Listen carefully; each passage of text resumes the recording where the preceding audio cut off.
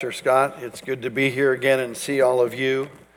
I have to say, I'm going to offer a short prayer here in a minute before we launch, and I do want to say that I walked in this morning about 9 o'clock, a little bit later than I wanted to for the 9:30 start, and I walked up to the sound booth and gave Sonia a list of PowerPoints, and an exhaustive list of PowerPoints too, and so I hope that's not going to be an issue as we proceed, but she did such a good job and has done such a good job every time I've come in to do this. She's so competent. Pastor Scott, you're blessed with that team of the tech people in the media booth, Scott as well, and all the others. I want to take a moment to recognize the extra work they do. Can we do that? I was impressed.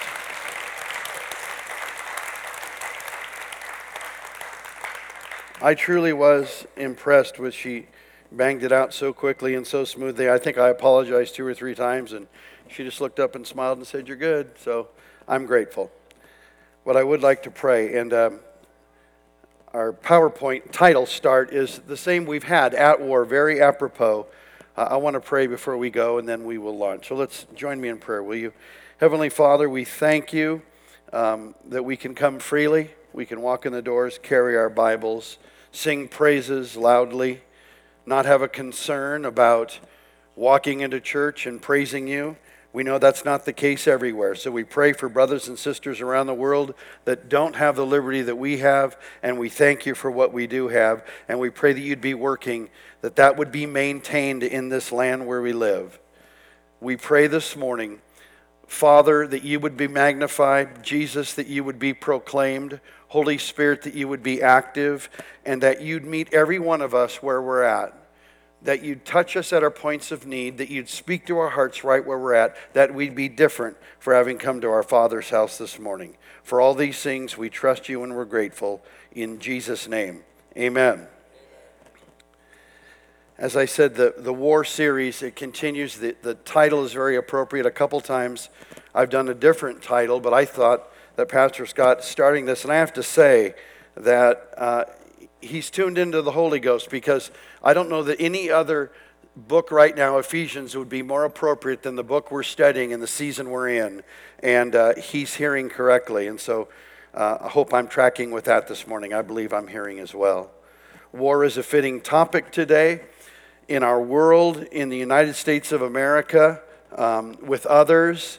There's tension, there's warring going on, even potentially within the body of Christ. There is a bit of warring going on, or potential for it. And the tension is very prevalent, and it's real. So can I get real for just a moment? Allow me just to rewind a little bit. A few days ago, in the late afternoon, early evening, I was at home. I told Mary I wanted to run out. I wanted to get some supplements. Can anybody appreciate? Is anybody using supplements more than perhaps they used to? So I wanted to restock on my supplements. And so I ran out to get supplements. And I went to one store. The shelf was vacant of that particular supplement. I went to another store, same thing. I looked for something else. I found that it was empty. Every store I walked in had a sign that said, as we know, masks required. As I drove from our house and around the city, it was smoke-filled, as you know.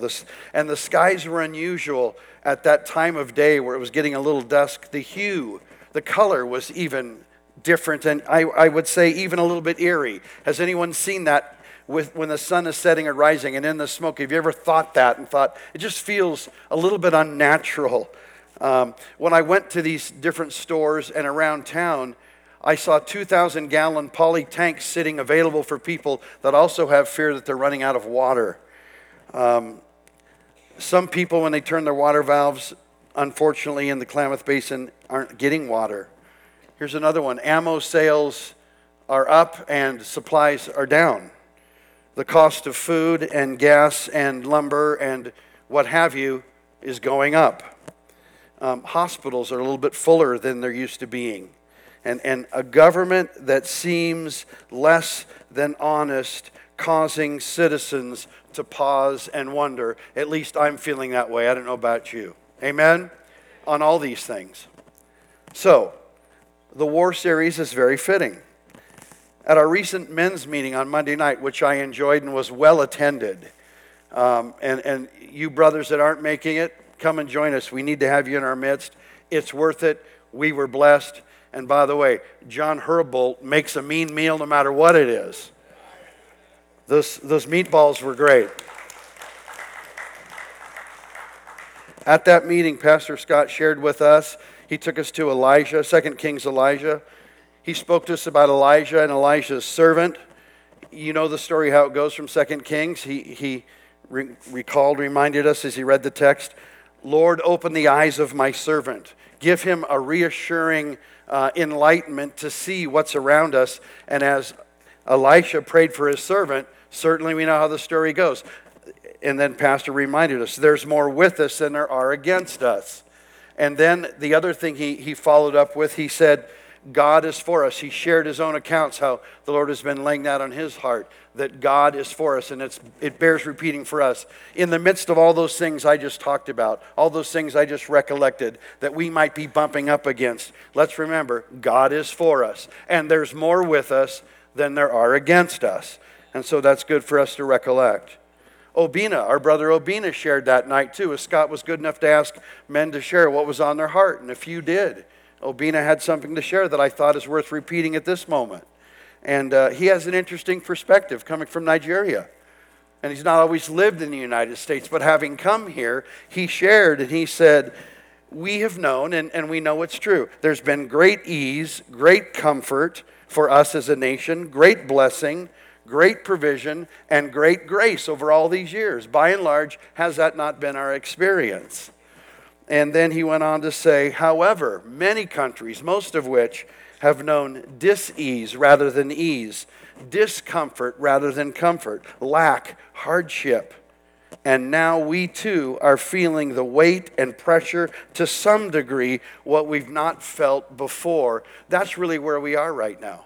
And I don't know how much it's going to revert back or how much we ought to think it's going to revert back. Things have changed forever in many respects.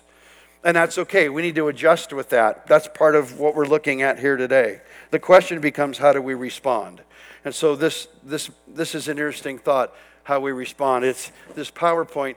If we always do what we've always done, we will always get what we've always got. And you can also personalize that. If you always do what you've always done, you'll always get what you've always got. And that's a wordy statement, but that bears stopping for a moment and considering it. If we're in a situation now, in our homes, in our marriages, in our workplace, in our churches, in our communities, in our nation, if we're hoping to see a difference, there's a shaking going on. That goes without saying. And if we want to not be shaken, God's word says clearly that His people, the righteous, will not be shaken. In the midst of a shaking. It doesn't mean a shaking won't go on. It means that in the midst of the shaking, the righteous won't be shaken. And I think that's one of the ways, and you can fill in the blank. You need to figure out what you want different and what you need to do in order to see the difference. And I thought that was a very fitting saying. Or another way of saying it is, what are you and we and me going to be purposeful about? What are we going to be deliberate about to see change occur? That's something we ought to be thinking about and writing down. And I also would encourage you this morning, there's a number of scriptures I'm covering, and they're worth writing down. They're worth recording. When I had the opportunity not long ago to read out of, or to bring the word on the word, there were a lot of passages that were really, and we're talking about the armor of God this morning. One of those things, of course, will be the sword of the Spirit. And so I think it's very apropos to jot those words down. If you have your Bibles this morning, and I hope you do, Ephesians chapter 6, we're there. We've looked at the armor of God. Pastor Scott did a great job last week of taking us through several early parts of Ephesians 6 and then into three pieces of the armor. We're going to look at all the parts of the armor this morning. Last week, the belt of truth, the breastplate of righteousness, and shoes that we were shod with the gospel of peace, the good news. Those were covered to some degree. I want to look now at Ephesians 6, 16, and 17 from the Amplified.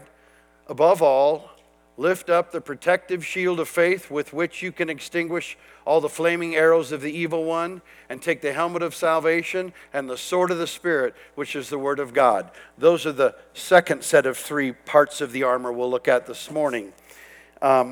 Remembering real quick, last week we looked at the belt of truth. I want to say that Psalm 145, speaking of truth, and by the way, truth is the first piece of armor it says to put on, and the others are attached to it, the breastplate of righteousness, the sheath for the sword of the Spirit attached to the belt of truth. In Psalm 145, speaking of truth, Psalm 145, I think it's the 18th verse, it says, God is near to all who call on him, to all who call on him in truth. And that's a really fitting word, because we're talking about calling out to God. We're talking about maybe calling out even more to God. And if we do that, we ought to be positioned in order for him. Don't we want him near us when we're calling out to him? And that word is telling us, then be current with God. Be truthful with God. Here's another way of saying it. Remember the woman at the well. Okay, when Jesus and she had that encounter at the well, he gave her an opportunity. He said to her, go get your husband. He gave her a chance to be truthful or not, and she did. She said, I have no husband. And then he said, yes, that's correct. And then he read her mail. He told her about the number of husbands she had and that she was living with her live-in boyfriend. And nonetheless, here's some good news this morning. She wasn't disqualified from having a conversation with Jesus, nor was she disqualified from ministering and serving the Lord after she received that living water. That's good news. But the point here about truth is, I think all of us are posed at times at an intersection where the Lord is watching if we'll respond truthfully, honestly, correctly, or with integrity. And if we want the belt of truth to be positioned in such a way that will help us with the rest of the armor, our response always needs to be one of truth. Amen? And so that's the idea, the belt of truth. And Jesus went on to say, God is looking for those. See, that blesses me. I don't feel disqualified when I hear what Jesus said about that. I feel like Jesus is telling me, you want to make contact with the Father? You want the kingdom of God operating in your life? God is looking for those who worship him in spirit and truth. And all I do when I hear that is, you've just told me how to make a solid contact. Instead of, well, I have gray areas, I guess I'm not going to get connected. Amen? So that's some of the ideas. Breastplate of righteousness. And I do want to support breastplate of righteousness. Mary and I were speaking, my wife, the other day, about the armor of God. And as we talked about it, she said, yeah, these ideas about not being completely truthful, our armor, I've thought of it other ways, but she brought a really interesting perspective. She goes, it almost becomes baggy, sloppy. It's not cinched up. You want the belt of truth to be cinched up tightly. You want the armor of God to be on. You don't want a breastplate to have all sorts of areas where it's hanging and sagging. Don't you want it cinched up about you? And she talked about it being, so all these things, the armor of God obviously is not physical pieces that we're putting on, but they're spiritual things that become real armor. And so the breastplate of righteousness, let me support it with Psalm 25, 20 and 21 on a PowerPoint we have. And it says this, guard my soul and rescue me. Do not let me be ashamed or disappointed, for I have taken refuge in you. Now here it is. Let integrity and uprightness protect me, for I wait expectantly for you. And so if we really know we're at a point, there's a few things that we need to address, let's address them, because integrity and uprightness causes that armor just to suck up tight where we're not vulnerable. And this passage supports that idea. And then, of course, shoes, the gospel of peace, the good news. And Pastor Scott brought it in a way I'd not heard it before, and I really liked it. He reminded us we're ministers of reconciliation. The book says it, that part of the charge that the Lord has given us is to be people that reconcile, that are people of peace. Psalm 34 says, seek peace and pursue it. And he reminded us of that. In addition, this says the gospel of peace. It talks about shoes. I don't know if you read it in your version or not, but it talks about putting shoes on, and it talks about preparation. It uses the word preparation there as we put on shoes of the gospel of peace. Well, so let's look at preparation for a moment from 1 Peter 3:15. but in your heart set Christ apart as holy, acknowledging him, giving him first place in your lives as Lord. Always be ready to give a logical defense to anyone who asks you to account for the hope and confident assurance elicited by faith that is within you, yet do it with gentleness and respect. What a good word that is right there. I don't know about you, just that word blesses me. But God is saying, be prepared, and I want to encourage us to be prepared. Be prepared in season and out of season to let people know. But that's part of, when we're walking in this armor, God says, don't just stand in your armor, move in it and look for opportunity to let people know why you have the hope that you do. And I really like that last bit, don't you? Do it with gentleness and do it with respect. Be gentle defenders of their faith. I mean, the very thing that we tell people, we can be a part of them receiving it well or not. And so that's something to consider. Let's move on to these other parts of armor. The shield of faith. And before I go into talking more about the shield of faith, I've always liked this passage from Psalm 121:5. I'd like to look at it. This is from the Amplified, but it says, the Lord is your keeper, the Lord is your shade at your right hand. That's from Psalm 121. Look at the parentheses, which it has in the Amplified version. The side not carrying a shield. So it says, Jesus is your shade at your right hand. And then it says, the side not carrying the shield. It's almost as if that word is saying, we assume, reader of Psalm 121, that you've got the armor on. We want to tell you that Jesus is your shade at your right hand, but we also are telling you, make sure you have the shield of faith up as well. We have a lot of things that he's given us. I've always loved that little extra there. So the study of shield is interesting. There's a shield called a buckler. You read it in Psalm 18. It talks about a buckler. It talks about various aspects of who the Lord is in his protection of us. And one is a buckler. A buckler is the Captain America kind of thing. It's the circular shield. That's a buckler. But this shield, when you really study it, is a door-sized shield. The shield of faith is the size of a door. I don't know how many of you saw the movie 300. A lot of guys probably like it. I like it. Some ladies might like it, some ladies don't. It's pretty violent, but it's a powerful movie. And you talk about armor and warriors, they really have armor on in that movie. And there's a scene where all of those 300 warriors have door-sized shields, and they all come together against huge numbers, way beyond 300, and arrows, fiery arrows, that are flying towards them, and they all come together, not just to protect themselves with the door-sized shield, but they come together and they create a canopy, and every one of those fiery arrows are deflected. And I want to say this, when several soldiers come together, it creates an even greater canopy and a greater covering, and that bodes so well. So one of the reasons we're here this morning, not every one of us are just carrying individual shields, but I see a lot of shields of faith in here, and the same goes true when we come on a night of worship. The same goes true when we have Monday men's night or the women's gathering, or as we're about to launch our fall home groups. I don't want to just cover up here. I want to have coverage as often as I can. And I want to encourage us to be involved in regular gatherings where we have a great canopy over us, where we can engage in these groups. And additionally, this bears looking at. Look at Job 3:25 with me from the Amplified. It says this. It says, for the thing which I greatly feared. We're talking about faith. The opposite of faith is fear. Look what it says in Job 3:25. For the thing which I greatly feared has come upon me, and that which I was afraid of has come to me. That's a very interesting principle. The opposite of faith is fear. And it's almost, bear with me if you will, the faith system of the kingdom of darkness. And it was pointed out well recently, darkness is not a kingdom.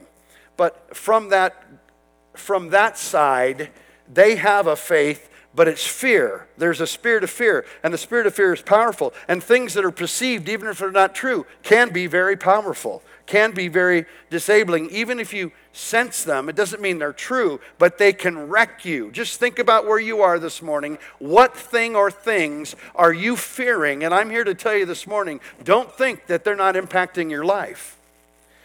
We've not been given a spirit of fear, however. We've been given a spirit of power, love, soundness of mind, self-discipline, self-control, and a shield of faith.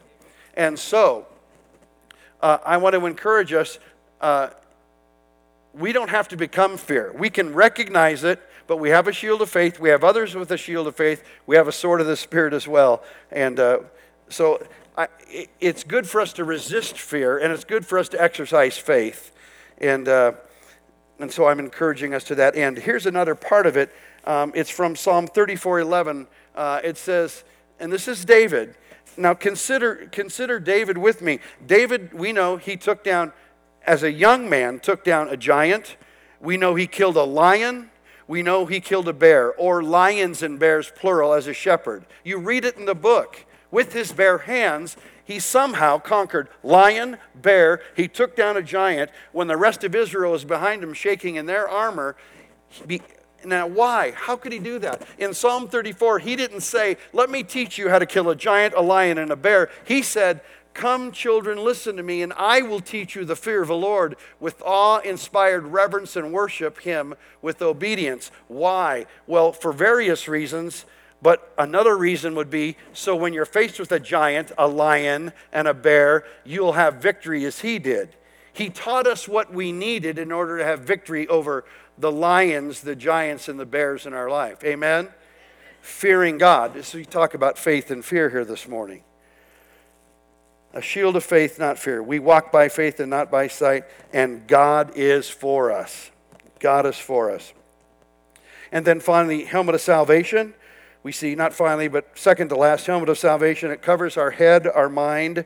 I just want to say, I have to think the great majority, if not all of us in here, are saved. Our names are recorded in the Lamb's Book of Life. If that's not the case, if you're not saved, if you don't know today, if you are, see Pastor Scott, see Cheryl, see myself, see any of the elders in the church. We can make sure before you go out the door that you are connected with the Lord the way you ought to be. But the helmet of salvation covers our mind. When we came to the Lord, we have a renewed mind. The Bible tells us that we are made new. There's transformation that comes into our life when our minds are renewed.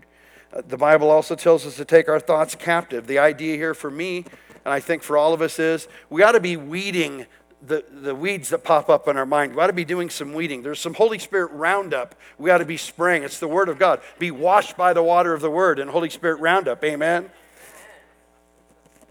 Loving the Lord with all of our mind. That's one of the greatest commandments too. It's like to love the Lord with all your mind.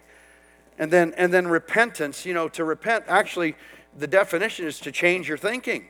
But we don't just change our thinking, we change our thinking, and then we change thinking, and an action that comes as a consequence of our changed thinking follows. So these ideas about the helmet of salvation, we put it on. And as a consequence, salvations then are realized. It's not just the salvation of our soul, which is primary, which is utmost, which is most important. The thief on the cross understood the salvation he needed in the hours he had remaining to live. But had the thief been cut off and lived another 15 years, he could have experienced Jesus not only as Savior of his soul, who provided a bridge from earth to heaven, but that same bridge caused heaven to flow into our lives when we get saved.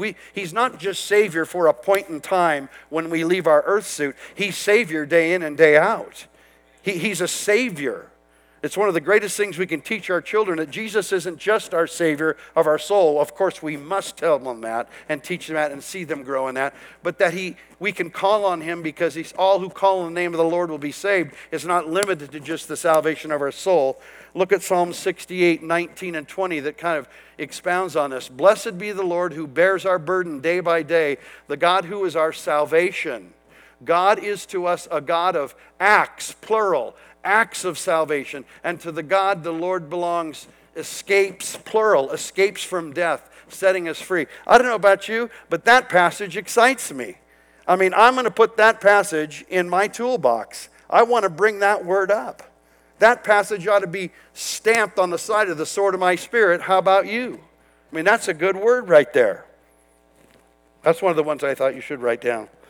That's an exciting word. I can get excited about the Word of God, and I hope you can too. The Savior of our soul throughout our life as well. So we consider this the sword of the Spirit. A two-edged sword. I like to think of this as it relates to the sword of the Spirit. Because in Hebrews 4:12 it says it's a two-edged sword. I mean, they emphasize, there's a reason. I mean, it could say the sword of the Spirit, and that would work.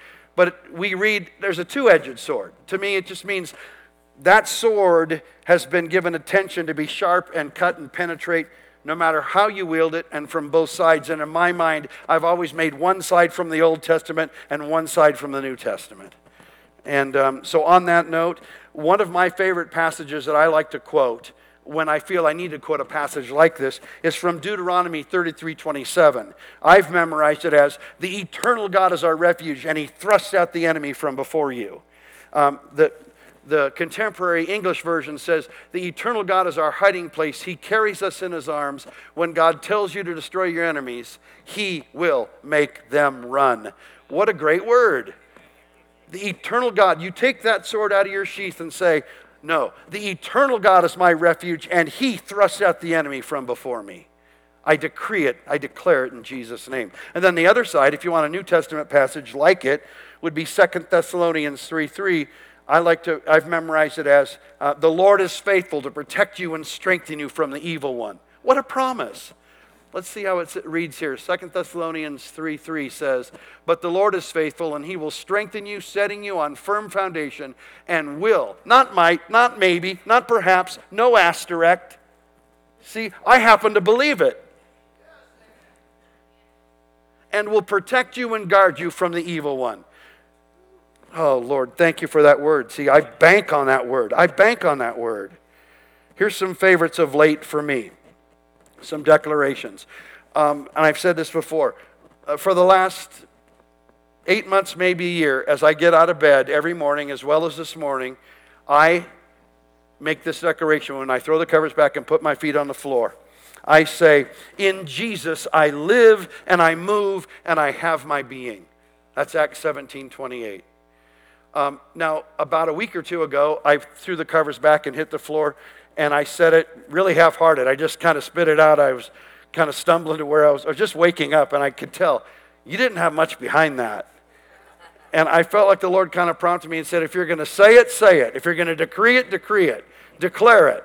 Do you want to start your day out, whispering it, or do you want to start out with a statement that you're making that I believe is powerful? We studied that not long ago about decree a thing, and it will be established for you. See, if you decree it with your heart, you say it with meaning, you say it with faith, these declarations are so powerful. Here's another one that I've customized, and I've kind of customized it for my wife Mary and I. I'll pray and I'll say, "Lord, we have done, we are doing, and we will continue to do all things through Christ who strengthens us." What a word.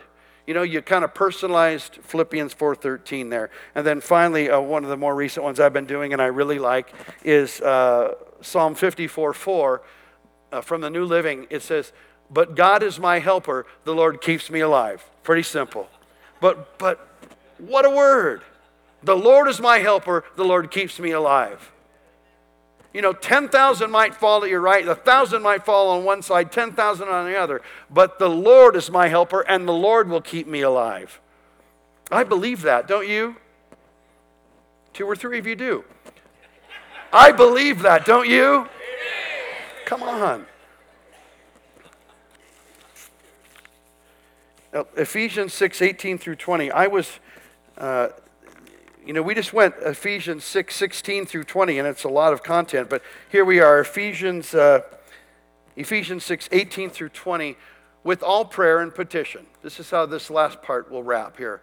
With all prayer and petition, pray with specific requests at all times, on every occasion, and in every season, in the Spirit, and with this in view. Stay alert with all perseverance and petition, interceding in prayer for all of God's people. That's a charge right there.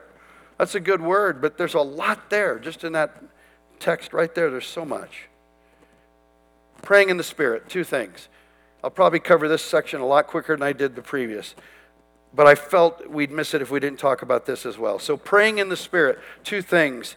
Number 1, that we stay attuned to the Holy Spirit. If we're driving, we don't have time to do a lot of things to kind of primer the presence of the Spirit of the Lord and tune in.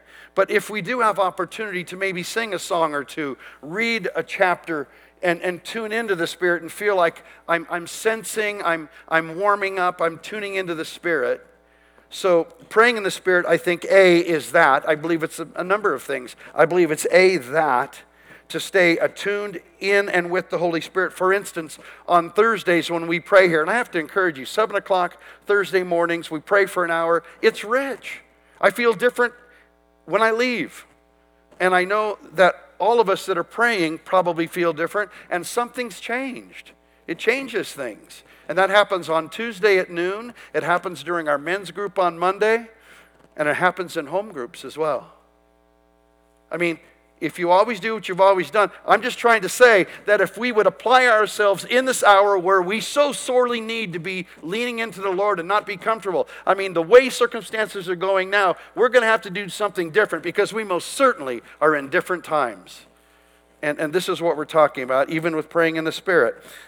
So when we pray over here on Thursday mornings, there are times in intercessory prayer, in that prayer group, where someone else will pray a verse, they'll pray a phrase, they'll pray a statement, and I've been meditating and thinking, and they'll say the exact phrase that's resting on my heart and in my head, and they've beat me to it and said it, and all I'll say is, yes, amen, that's right. I'm bearing witness because the Holy Spirit is the one that causes those sorts of common themes that rise to the surface. That's praying in the Spirit.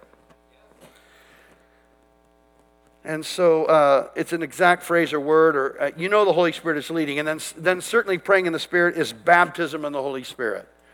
Is baptism in the Holy Spirit. Jesus is Savior, healer, baptizer in the Holy Spirit, soon coming King. If you wonder what Foursquare means, there's the 4 ideas that our Foursquare is about. Savior, healer, baptizer in the Holy Spirit, soon coming King. So I want to say this. Evidenced with tongues. That's how you have a prayer language. That's how you pray in the Spirit. Don't believe the lie that it's just for some. It's for every believer. If it wasn't the case, you wouldn't read about it in the Gospel of Mark at the end of Mark when he says, every believer. It's for every one of us. Praying in the Spirit, being baptized in the Spirit. And so what do I want to say about this? Here's the key to receiving your prayer language and being prayed for, and then whether you receive your prayer language that moment or not, here's the key. Hunger for baptism in the Holy Spirit, evidenced with tongues, hunger and a deep desire is the key that causes that to be realized. And just because at a moment when you pray and it doesn't happen, you give up and say it's not for me, is believing something that's not true. It is for you. I've known many people who have pressed in and persevered and then had it realized.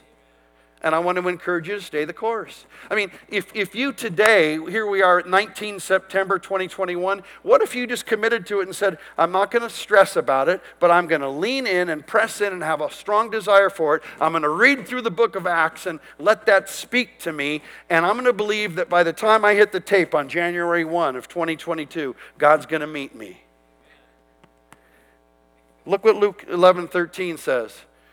Right here. If you then being evil, that is sinful by nature, know how to give good gifts to your children, how much more will your heavenly Father give the Holy Spirit to those who ask and continue to ask him?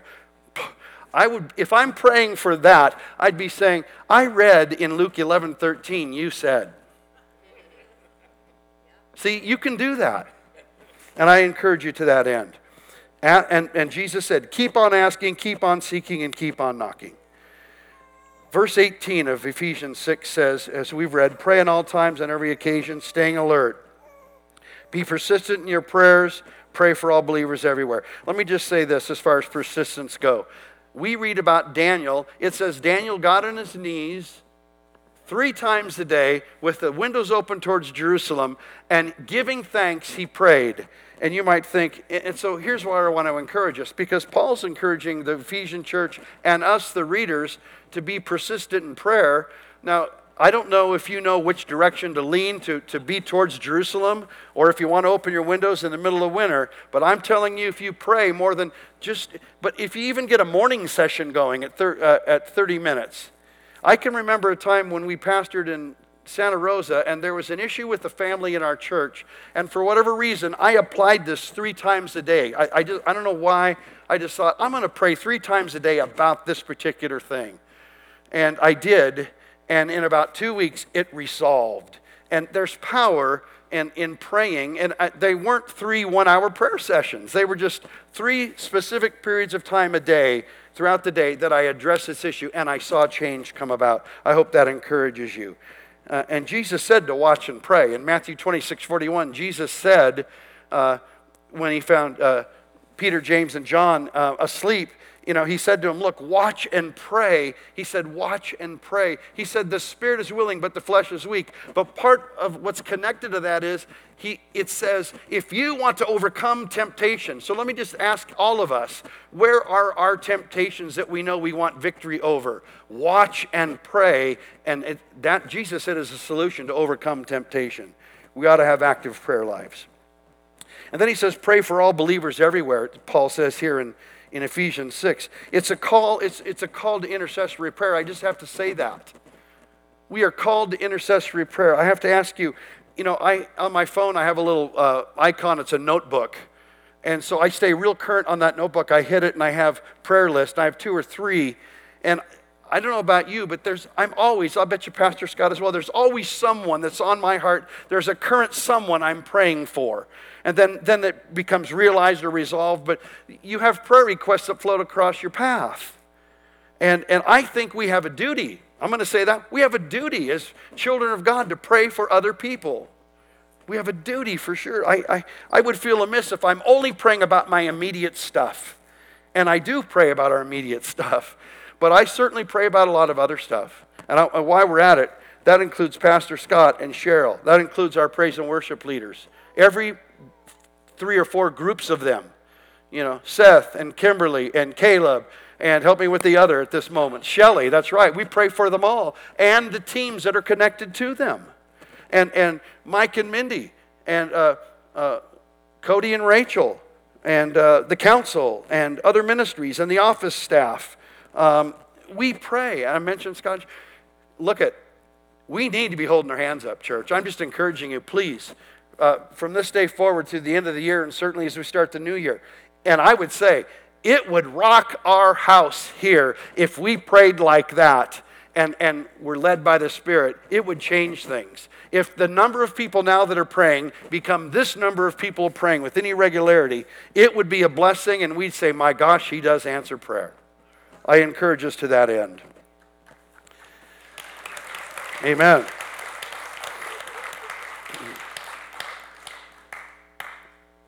I'd like to ask the praise and worship team to come up. We're going to wind down with the last couple of thoughts, but it'd be a good time to make their way. I do want to say, in closing, I had a couple of Holy Spirit prompted ideas. I believe, and that's what I'm sharing now. Sometimes I'll do this right at the start, but here they are. It's Acts 17:26 from the Amplified says, and I think this is important for us. First, let me go to our essentials. Can we go to So here's one thing I want to say. As far as tension that I talked about when we opened the message, there's tension in all these various areas we identified. And there can be here in church, hopefully not to that degree, and I don't believe there is. But I want to say something. This whole study has been about unity and about the church. A great study, that Ephesians study. I just want to say this morning. So we need to leave room for flexibility. In the essentials, there needs to be unity. In the cross, in the blood, in the Word, in the Father, the Son, the Holy Spirit. There needs to be agreement. There can't be disunity. We have to be unified in the main things. Would you agree with that? We have to be unified, and not just Foursquare, of course. Every church in town we're in unity with because we agree on the main things. And then as a consequence, we also ought to give liberty in the non-essentials. We don't know necessarily if it's pre-trib, mid-trib, or post-trib, and I'm not going to get in a war with you about that. I'm going to give you liberty to pray about it and let it pan out. I think Pastor Scott's called it pan-trib. It'll pan out. Amen? And then, so in those non-essentials, and in all things charity. In all things charity. And let me finish with this last one from Acts 17:26. This is how this is how I hope we can roll. And he made from one common origin, one source, one blood, all nations of men to settle on the face of the earth, having definitely determined their allotted periods of time and the fixed boundaries of their habitation, their settlements, lands, and abodes. I'm not going to read that again. Let me just wind it down and make it a little tighter, that statement. Everyone that's sitting here, every one of us, is not random. We are God ordained for such a time as this. We are God ordained. God has placed us here. We're shoulder to shoulder, heart to heart. It's not random. It's not coincidence. It's a straight up God incidence. And if we're going to live together and worship together and hope to see a change together in our city and in our basin and in our state and our nation, let's roll with great unity. Let's be resilient by the Holy Spirit. Let's be a praying people that are armored up, and we believe we'll see the kingdom of God expanded for His glory. Amen? That's what the Lord would say to us this morning. Amen.